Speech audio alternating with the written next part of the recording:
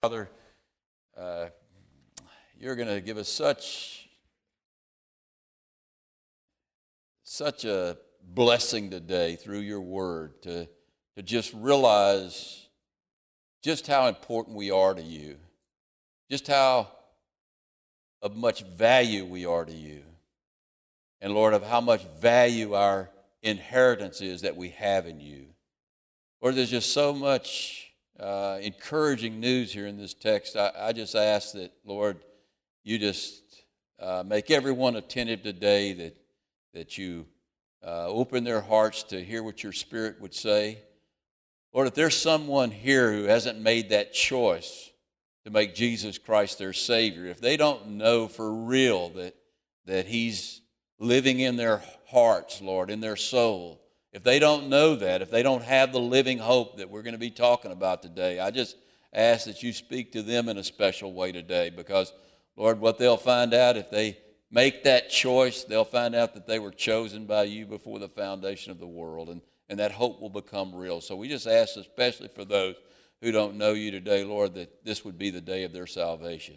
Lord, for all the rest of us who are born again, I just ask you to take these encouraging words and plant them deep in our heart and help us to go through what looks like some really difficult times on the horizon, Lord, and help us to prepare for that through the encouragement of your word.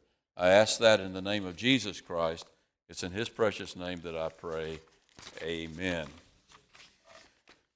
In their book, A Meaningful World, Ben Weicker and Jonathan Wick make a very witty case against the materialistic, humanistic worldview that permeates the world in which we live.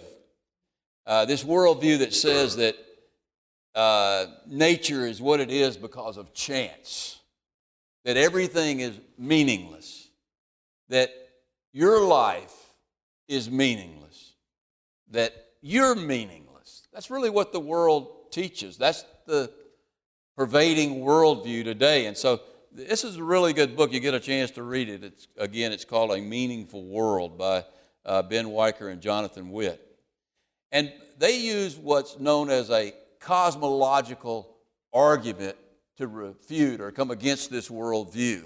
Now, if you don't know most of you know what a cosmological argument is, but basically what that is, that every effect has a cause. Every creation has a creator. And so if there's a creation, then there has to be a creator, an intelligent designer. And that's part of the basis of what they present in their book. But basically, their argument is this. They use this cosmological argument. Since a human mind can distinguish between meaningful and meaningless, there must be an intelligent cause of that distinction. The very fact that you can distinguish between what's meaningful and meaningless means you must have been created to be able to do that. You just think about it.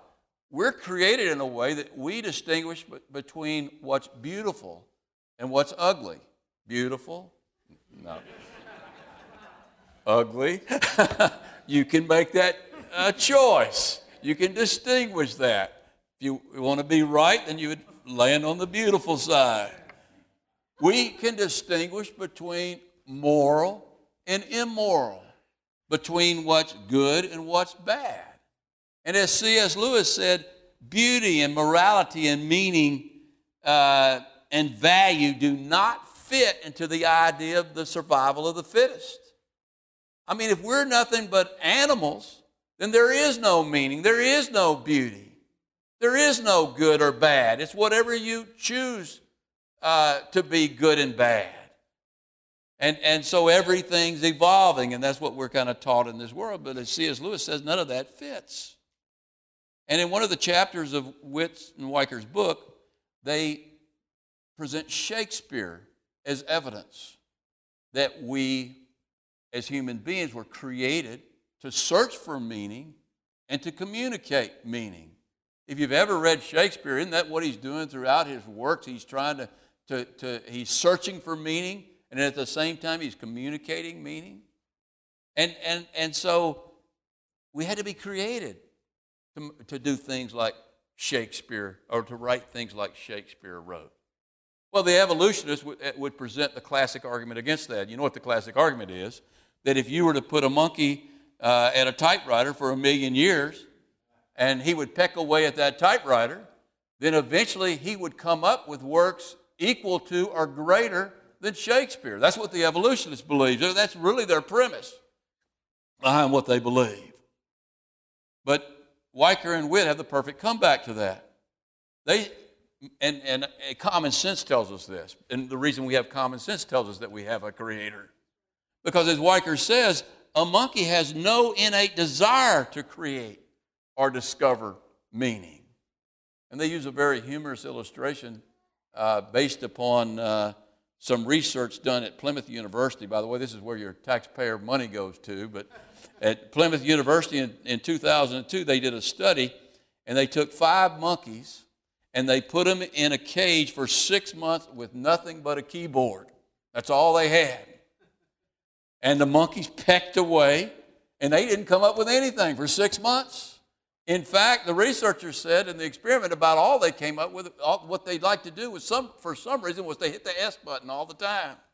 But they go on and listen to what they say, and I'm reading from the book. With an eye attuned to essentials, researcher Mike Phillips noted, they sure press a lot of S's. As it turns out, the monkeys Elmo, gum, holly, mistletoe, and rowan seem less interested in leaving their mark on literature than their marks on the computer. Rather than sitting down at the computer and typing Shakespeare-like literature, the lead male got a stone and started beating the you-know-what out of it. The other thing they were most interested in doing was defecating and urinating all over the keyboard.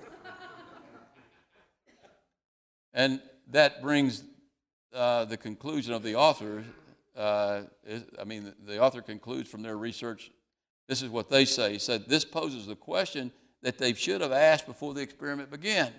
Are monkeys the kind of things that by nature would stay bent over a keyboard seized by a work ethic that would make them peck away at a keyboard for 1,000,000 years?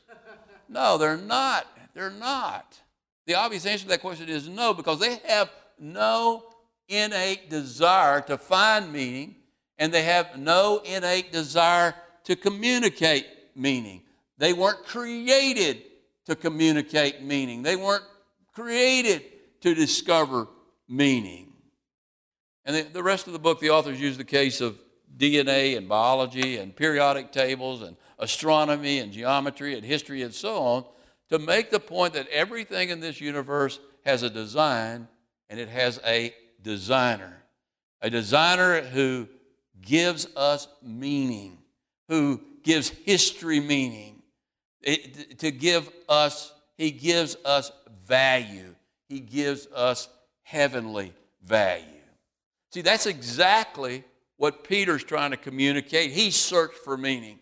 And by the power of the Holy Spirit, he's communicating that meaning.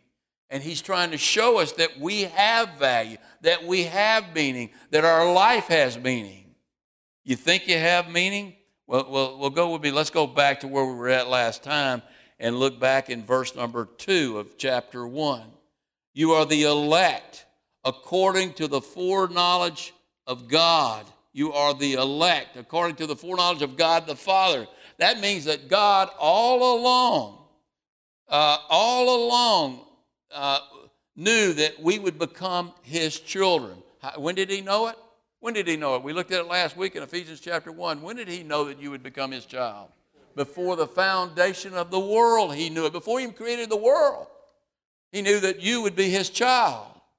And so he knew that you would be chosen to be sprinkled by the blood of Jesus Christ, the blood that cleanses us from all unrighteousness, the blood that makes us pure and holy and allows us to draw near to God, the blood that allows us to receive the Spirit of God so that we can be sanctified. Look at verse number 2. In the sanctification of the Spirit so that we can be obedient to God. That's the only way that we can be obedient to God. And it comes through the sprinkling of the blood of Jesus Christ. And every bit of this is grace. And so he shouts out this praise, grace and peace be multiplied to you. Grace and peace be multiplied to you. And then we come to verse number 3, and that's where we begin our text for today. And listen to what he says in verse number 3. He says, "Blessed be the God and Father of our Lord Jesus Christ, who according to his abundant mercy has begotten us again." What's it mean to be begotten again? He has born us again. He has begotten us again. You were born from your mother's womb, and now God has begotten us again to a living hope through the resurrection of Jesus Christ from the dead. Now he begins that verse, and he says something very profound right there. He says, "Blessed be the God and Father of our Lord Jesus Christ." Blessed. What's the word blessed be in the Greek? It means, oh, how happy. Oh, how happy be the Lord God and Father of our Lord Jesus Christ. You know what he's saying right there? What he's saying is this. You know what makes the Lord happy? You know what has made the Lord happy? To choose you before the foundation of the world to be his child. That's what makes him happy. So that he's happy because you're his adopted child. You know what? The devil beats us up all the time. And he wants us to get this idea that God has put out with us. That he is just sick and tired of us. You know what? We get sick and tired of ourselves, don't we? We get sick and tired of our evil ways. We get sick and tired of our tempers. We get sick and tired of our bitterness. We get sick and tired of our depression. And we get to thinking God feels that way about us. But God doesn't feel that way about you at all. You know what God feels about you? He is oh so happy that he adopted you as his child. And he's been able to bless you. And how much has he blessed you? According to his abundant mercy. Not according to your goodness, not according to your good looks or bad looks or anything you do or say, but according to his abundant mercy. You catch that? According to his abundant mercy. Let me see if I can explain what that abundant mercy, or make a comparison so you can see how important that abundant mercy is. If I were a millionaire and I were to give you $1, I would be giving you that dollar from my wealth. But if I were a millionaire and I was to give you $200,000, I would be giving you that money according to my wealth. He has blessed you according to his abundant mercy. He's blessed you according to his infinite wealth. And he's made you of infinite value. And what has he blessed you with? He has begotten you. He has born you again according to his abundant mercy. He's made you of heavenly value. He's blessed you with an abundance of the greatest thing he has to give. The greatest thing he has to give is the resurrected life of Jesus Christ, the eternal life of Jesus Christ, his life. That's what he's blessed us with. And that is our living hope. You catch that? It's not a hope. I wish I'm going to go to heaven. I wish one day, things are going to work out and I'm going to make it to heaven. I wish I could have a relationship with the Lord. I wish I could have a hope. No, it's not hopeful, wishful thinking. It's a living hope. It's a living hope. Why is it a living hope? Because Christ lives in you. And if Christ lives in you, then your hope is alive. And you know that Jesus Christ is alive in you. You know that you've been born again. Let me tell you something. If you don't know that, if all you have is hope and some facts about Jesus Christ, some historical facts about Jesus Christ, you're not born again. And I'm not saying that to judge you. I'm telling you that so that you need to do the right thing. And what you need to do, you need to give yourself to the Lord.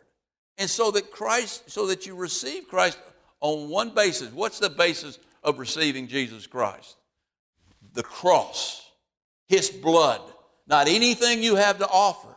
And that's the only way you can come to Christ. And if you've come to Christ in that way, then you've received Jesus Christ and you have a living hope. He's alive in you.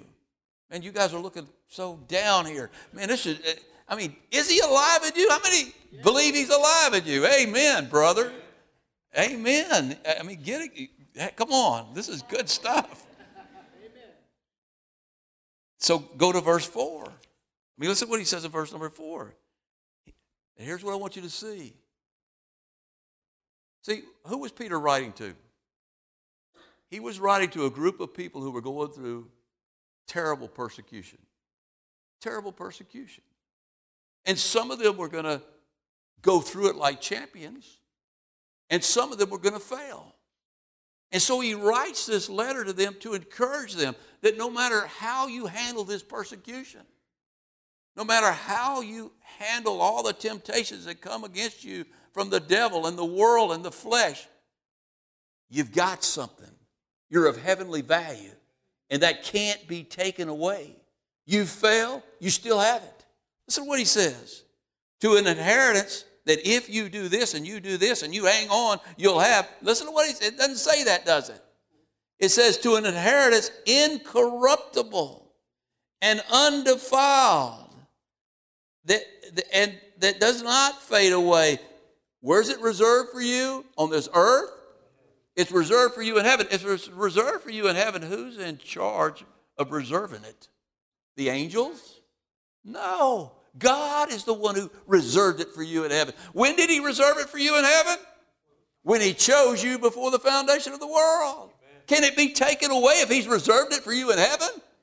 Who can come to heaven and take it away from God? Nobody.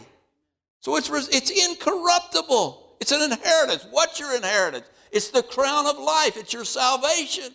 That's your inheritance. It's the abundant mercy that God showed to you when he gave you the living hope, when he begot you into the kingdom of God, when he made you a child of God.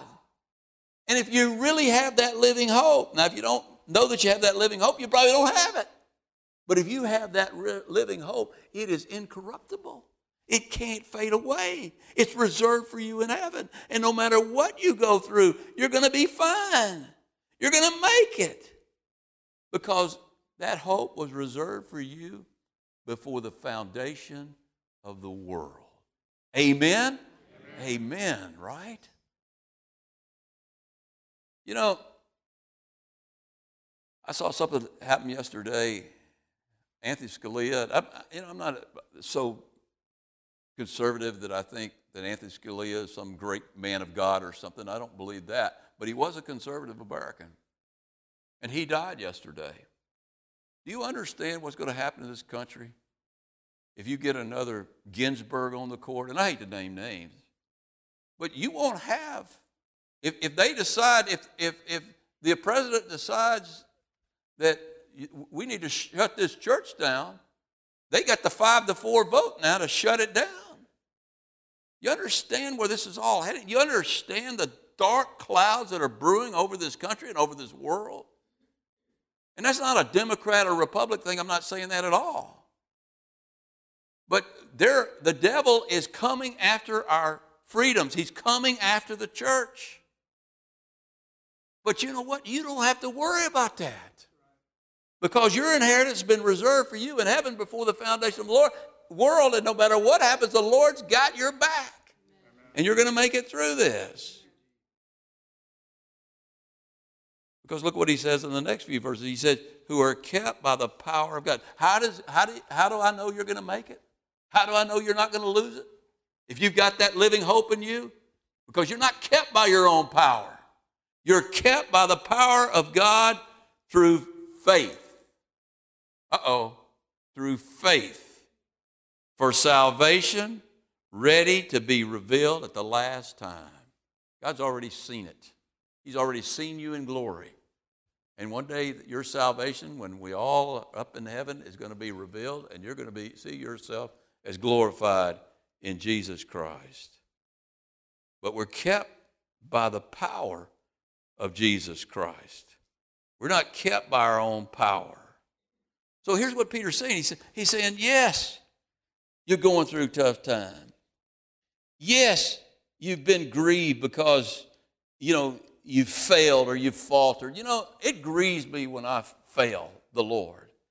It grieves me when I fall. And Peter says, yes, you've gone through some really tough things. And yes, you might say, Lord, why is this happening to me? Why are you doing this to me? Why are you letting me go through this? And you question God. Because you question God, are you going to lose your inheritance? No. You know what? I believe that people that don't question God, I kind of question if they even have the inheritance. If you have a real relationship with somebody, if your wife slaps you around, you're going to ask her why. If God's slapping you around, you're not going to say, oh, great, hit me some more. Unless you're a fool, you won't, you're going to say, Lord, why are you doing this to me? Yes, you're going to question God at times. Yes, you're going to think you've lost your salvation. The devil's going to come at you, you've lost it. Look at you, what you said to them. Look at what you did, you've lost it. But you haven't lost it. Peter's saying, don't worry. Don't grieve. Don't fret. Because you're not kept by your own power. You're kept by the power of God. And all you need one thing. One thing. What do you need? Faith. That's the one thing that he says, because you're kept by the power of God through faith. Now, up until now, Peter's been on this election kick. And I kind of favor that, and I like that. But now he's going to switch gears. And he's going to talk about our choice. But you know what? Election and choice go hand in hand. They actually form a perfect paradox. A perfect paradox. An infinite paradox. Almost this perfect circle. That's really what faith and choice are. They're this perfect, infinite circle. Let me see if I can explain. Go back with me to where we were last time. Remember, we went back to Ephesians chapter 1. And I want to go back to that passage that we looked at in Ephesians chapter 1.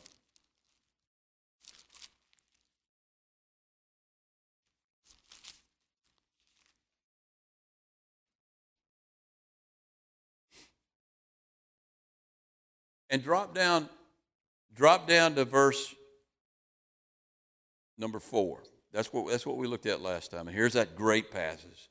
Just as he chose us in him before the foundation of the world. Is that election? Man, that's election. Is that election? Yes. Amen. That's election. That we should be holy and without blame before him in love. Do you understand what that means? That before the foundation of the world, that God chose you to be holy and without blame forever? Did you know he chose you for that? That's election. You can't tell me that's not election. Chose means you were elected. Now, here's that word, having predestined. What's predestined? Election. Election. Having predestined us to the adoption of sons and daughters. When did he predestine us to be adopted as a son and daughter? Before the foundation of the world. Pretty good news, isn't it? If you've been chosen. If you haven't been chosen, that might not be such good news. Having predestined us to the adoption as sons by Jesus Christ to himself, according to the good pleasure of his will, to the praise and glory of his grace, not of works. Not of works. You were elected. You were chosen, which he made us accepted. What did you do there? Nothing.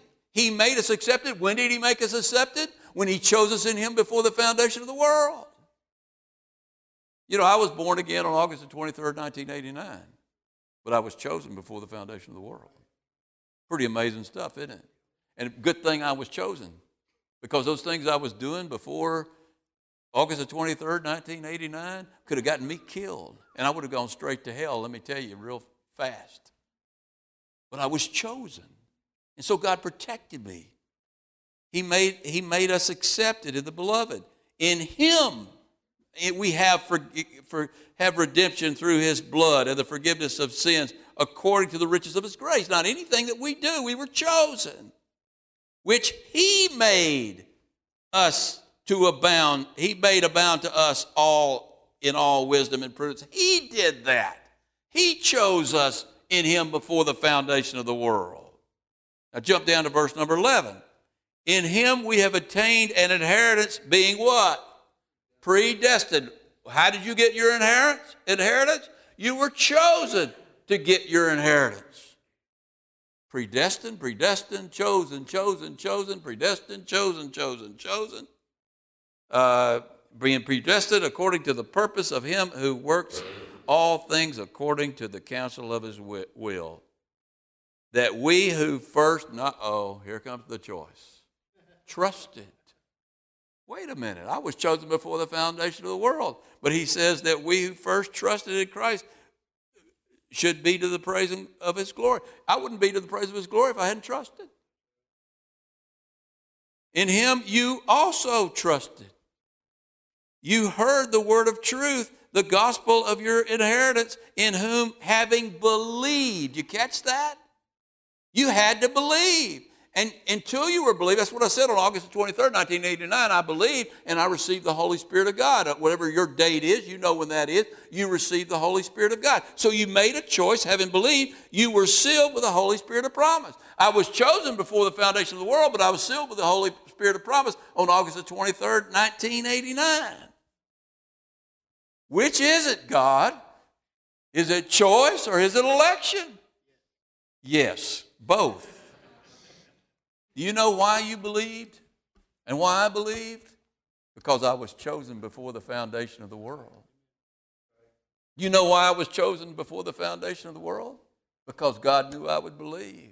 You know why he knew I would believe? Because I was chosen before the foundation of the world. You see how that works? It's this perfect circle. And it's this perfect paradise. Don't let people tell you that choice isn't involved. Don't let people tell you that election is involved. They're both involved. But God created this world. He knew he was going to create you, and you were going to be chosen because he knew you would believe.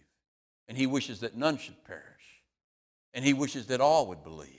Well, wait a minute, Pastor, I want to be chosen. Well, then believe. Simply believe. Now, let me tell you what. You got to believe in the cross and the blood of Jesus Christ, because it's the blood that sanctifies us. It's the blood that makes us holy. It's the blood that lets us draw near to God. It's the blood that gives us life. And if you're here today and you say, well, I don't believe that stuff. You know, I don't believe that. That's a bunch of hogwash. I mean, I don't believe it. Well, then you weren't chosen. But, well, wait a minute. I want to go to heaven. Well, get chosen. You want to know you're chosen? Then choose. But if you never choose, you never were chosen. Makes a lot of sense, right? That's the facts, Jack. That's the Word of God. And you either believe that, I hate to say this, you're going to end up in hell. And you weren't chosen. You were never chosen. And if you're chosen, if you're here and you're chosen, I'm not going to ask for a show of hands here because there might be somebody here who's not. But if you were chosen, who are you kept by? You're kept by the power of God, by his power, and not by your power. And if you're kept by the power of God because you were chosen, you think God's going to let you lose it? He's not going to let you lose it. He's not going to let you lose it because to him you are of heavenly value. You are of great heavenly value. Go back to verse number 7, I think is where we left off. Verse number 7 back in 1 Peter. And you got to read 6 to make that work. He says, of this you greatly rejoice, though now for a little while you have been grieved by various trials. But don't worry about being grieved. You know what? If you fail in a trial, God still got your back. God still loves you. You're of heavenly value. He's not going to let you go. So don't get so upset with yourself. The devil's going to condemn you and knock you down and say, how in the world can you think you're saved when you do something like that? Say, I'm saved by the grace of God because I was chosen in him before the foundation of the world. Shut up, devil. that the genuineness of your faith being much more precious than gold that perishes, though it be tested by fire, may be found to the praise and honor and the glory at the revelation of Jesus Christ. You know, if your faith endures and you make it to the revelation of the glory of Jesus Christ and you're glorified in heaven, if your faith endures, it's not because you did anything to make it endure. It's because you were kept by the power of God. And why did God keep you by his power? Because you were chosen in him before the foundation of the world. And why did he choose you? Because he knew you would choose him. And you didn't do anything to earn that. Whom having not seen you love. That's absolutely amazing to me. Before I was saved, these people would come up and tell me, I love Jesus Christ. I said, you know, man, those are weird people. Weird people. You know, I mean, how can you love? I mean, yeah, maybe Jesus did live. Maybe Jesus did die on the cross. I was taught that from the time I was a little child. But you say you love somebody. You're loving facts. You don't love someone. I used to drive by that seminary in New Orleans, and I said, man, look at all those nuts in there. You know, hey, they love Jesus. Until I got saved, and I ended up there. And I became one of those nuts. But you love Jesus, even though you haven't seen him, because you have a living hope. Jesus Christ is alive in you.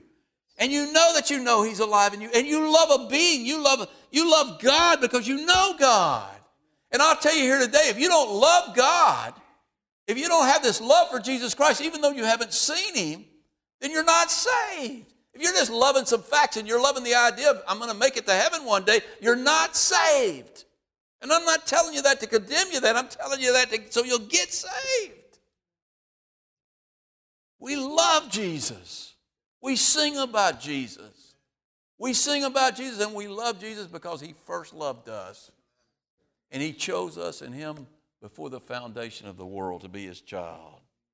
And having not seen you love, though now you do not see him yet, believing you rejoice.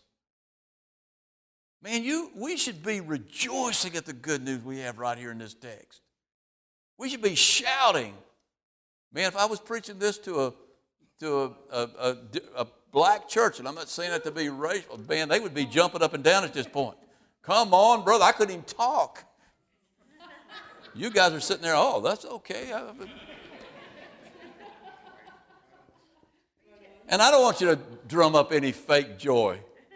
You know, we don't want to do that. But, man, don't you have inexpressible joy in your heart to know that you've been chosen in him before the foundation of the world? That nothing can take that away. No matter how hard this life gets, nothing can take that away.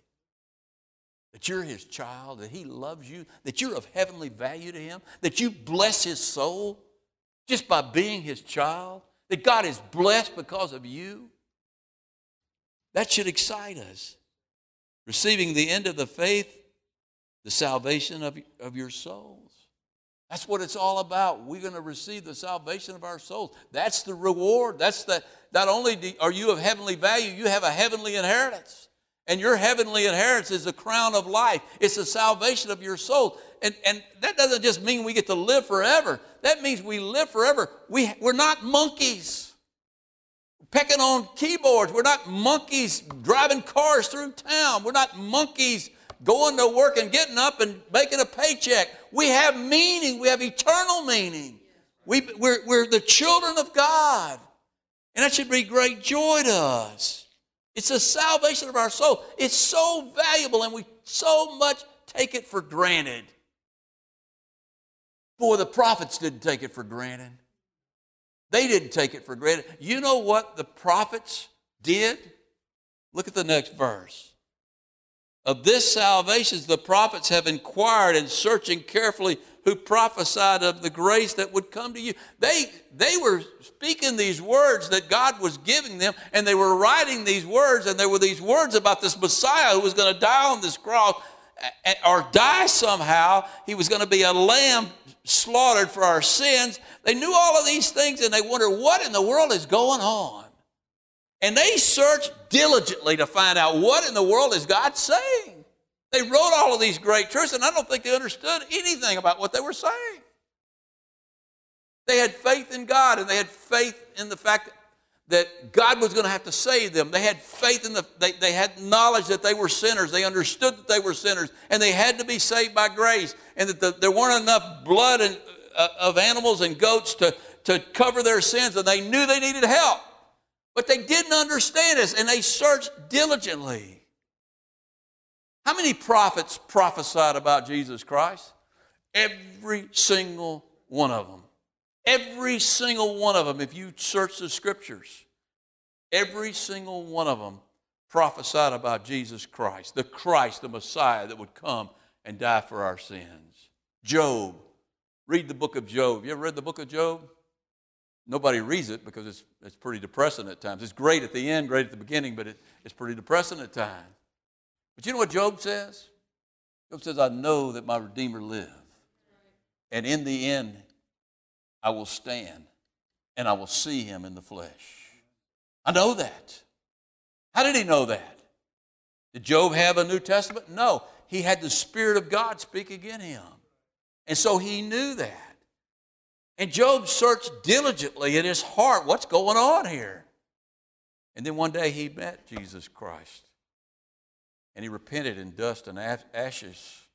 He knew about Jesus Christ. Daniel, we've been studying Daniel on Wednesday night. Do you realize that Daniel predicted the exact day that Jesus would come into Jerusalem and be crucified? The exact day. You check out that tape if you don't believe that, and you can read it right in Scripture. It's not something not a theory I have. He predicted the exact day that Jesus would come into Jerusalem to die on the cross. Is that not absolutely amazing? Read the book of Isaiah. Isaiah reads like one of the Gospels, Matthew, Mark, Luke, and John. It reads just like one of them. It's all about Jesus Christ. Read Psalm 22 that David wrote. That is Jesus speaking from the cross. And he spoke through David. Now, if I wrote down that psalm, I would look at that and say, what did I write that for? People are gambling over my garments. My tongue is stuck to my mouth. People are mocking me, and they're gazing up at me, and they're laughing at me. I mean, why would I write something like that? I would have to say, Lord, what did I write that for? And so they searched, and they searched. You know why they had to search and search? Because they weren't given what you and I were given. They weren't blessed like you and I are blessed. And we take this for granted. But they searched diligently. Look at verse number 12. To them, they searched, but to them it was revealed that not. It really was not revealed to them. They didn't figure it out themselves, but to us they were ministering. Do you understand what he's saying right there? I actually missed something I got to go back and get. But you understand what he's saying right there? They looked and searched, but they didn't get it. You know why? Because they weren't writing for themselves. You know who they were writing for? They were writing for you and me. Well, you don't want to read Amos? God wrote it for you. You don't want to read Obadiah? God wrote it for you. Somebody texted me last week and asked me if I would go through, on Wednesday night, if I would go through Jeremiah and Lamentations. And I said, look, I've about lost everybody in Daniel. If I went through Jeremiah and Lamentations, it would be me and you, and that would be it. We would be the only ones left. But yet you go through Jeremiah and you go through Lamentations, and let me tell you what, you will find Jesus Christ in those books. And let me tell you why you'll find Jesus Christ. Go back to the part I missed. Go back to verse number 11. Searching what manner of time the Spirit of Christ, look at this now, who was in them, was indicating when he, the Spirit of Christ, testified beforehand the sufferings of Christ and the glories that would follow. You know who it was in the Old Testament prophets? Who it was that was speaking to them? It was the Spirit of Jesus Christ. And he testified of the things that he was going to suffer because that plan was laid before the foundation of the world, because he chose you before the foundation of the world. He knew that you would sin, and he knew that he would have to save you. And so he spoke this plan of salvation through the prophets. Now, let me address a few side issues from that verse. First of all, when somebody walks up to you, and I had somebody do this to me one night, said they were going to leave the church. They said, you teach that the Spirit of Christ and the Holy Spirit are the same. I said, I certainly do. They said, if you don't change that, I'm leaving the church. I said, well, you don't have to leave the church because I'm not going to back off of that. Are there two spirits? There's one Spirit. Be careful of a hyper-Trinitarian view that separates three individual gods, because then you end up with three gods. The Spirit of Christ is the Spirit of the Father. The Spirit of Christ is the Holy Spirit. They're all one Spirit. It was the Holy Spirit who spoke through the prophets. We're told elsewhere in Scripture, but we're told right here in 1 Peter it was the Spirit of Christ. Now let me tell you the other issue that this addresses, this idea that Christ began in Bethlehem. Next time a Jehovah's Witness comes to your door, they say, yeah, you know, Christ was created by God and he was born in Bethlehem and he didn't exist before Bethlehem. Oh, okay. Well, then how was he speaking to the prophets in the Old Testament? Let me show you this verse right here. He spoke to them because Christ is going forth, Micah says in chapter 5, verse 2, his going forth are for everlasting. Jesus has always existed, and his Spirit has always existed. And so, to them it was, back to verse 12, to them it was revealed that not to themselves, but to us they were ministering. The things which have now been reported to you through those who have preached the gospel. And they preach by the same Spirit, by the Holy Spirit. That's not a different Spirit. The Spirit that preached through Peter is the same Spirit that preached through David. It's the same Spirit that preached through Amos and Job and all of the Old Testament prophets. John and everybody else. Anything we have, it was spoken by the Spirit of Jesus Christ, who was sent from heaven. Didn't Jesus say, I will send my Spirit to you, a helper? I will come to you, and I will send my Spirit to you, a helper. Things, and look at how he finishes this. Things which angels desire to look into. Shame on us if this doesn't excite us, because it excites the angels. It's interesting, a couple of interesting things about the Greek in this, and I don't try to give Greek lessons, but you have to catch that verse phrase has some interesting things. First of all, that word to look into literally means to look, to stoop down and look into with amazement. That's literally what it means. It's the word used in the Gospels when John and Peter came to the empty tomb. And they stooped down and they looked, and they were absolutely amazed. You know what the angels are doing right now? They're stooping down and looking, and they're absolutely amazed. What amazes them? You know what amazes them? It amazes them that God created this world, and he created this perfect world, and man came along and they sinned, and they're destroying this world. And then one day they stoop down and they look, and there is God himself hanging on a cross for you and I.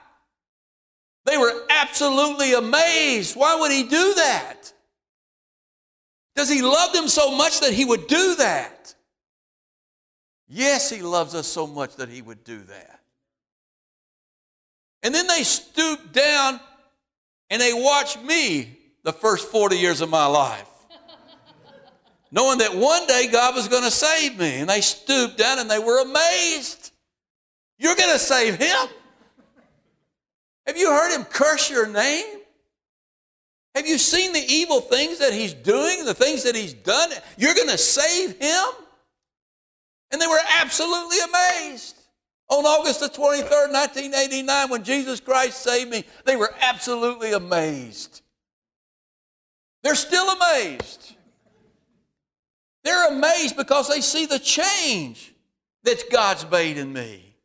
They're amazed. They look down and they say, look at him and look at where he was. Look what God's done with George Llewellyn. Look what he's done with John. That's even more amazing. And Randall, that's all over off the charts.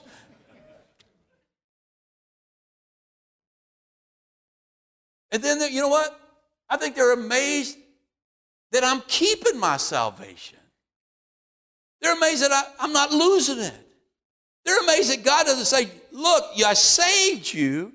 I did this wonderful thing for you, and you're still messing up. Almost said a bad word. You're still messing up. And why do you keep him saved? Because I chose him in Jesus Christ before the foundation of the world. That's why I keep him saved. And I keep him saved by my power. And I didn't save him because he was good looking. I didn't save him because he was, certainly, I didn't save him because he was a great guy. I saved him by my abundant mercy. According to my abundant mercy. But one day, they're not going to have to stoop down to watch me or you. I'm going to be up there in glory. And they're going to be absolutely amazed. Amazed at what God has done in my life. The fact that he glorified me. And when I saw Jesus, I became just like him. Amazing. It amazes the angels. Does it amaze you? Does it amaze you? I mean, or do we take this thing for granted? You know, I think for the most part, I don't think we have any clue about what God has done for us. John speaks of it in 1 John 3:12. He says, behold, what manner of love the Father has bestowed on us that we should be called sons and daughters of God. That's amazing grace. That's absolutely amazing. And yet I don't think many of us even realize, have a clue what God's done for us. We need to be amazed. Let's go to the Lord in prayer. Lord, help us to see what the prophets saw. Lord, help us to see what the angels see now as they stoop down and look upon us, Lord, that we are of heavenly value. Lord, help us to understand your plan for us, your plan for glorification, Lord, and just how much meaning our lives have, just how much meaning our actions have. Lord, we are not here by chance. We're not saved by chance. We're not saved by works. We're saved by your glorious grace and your abundant mercy. Father, help us to realize that deep down in our hearts. Lord, we want to love you. We want to love you with everything we have. And even then, Lord, we can't touch the amount of love that you have for us. Thank you for that love that you manifested when you gave us your Son, Jesus Christ. It's in his precious name that I pray. Amen.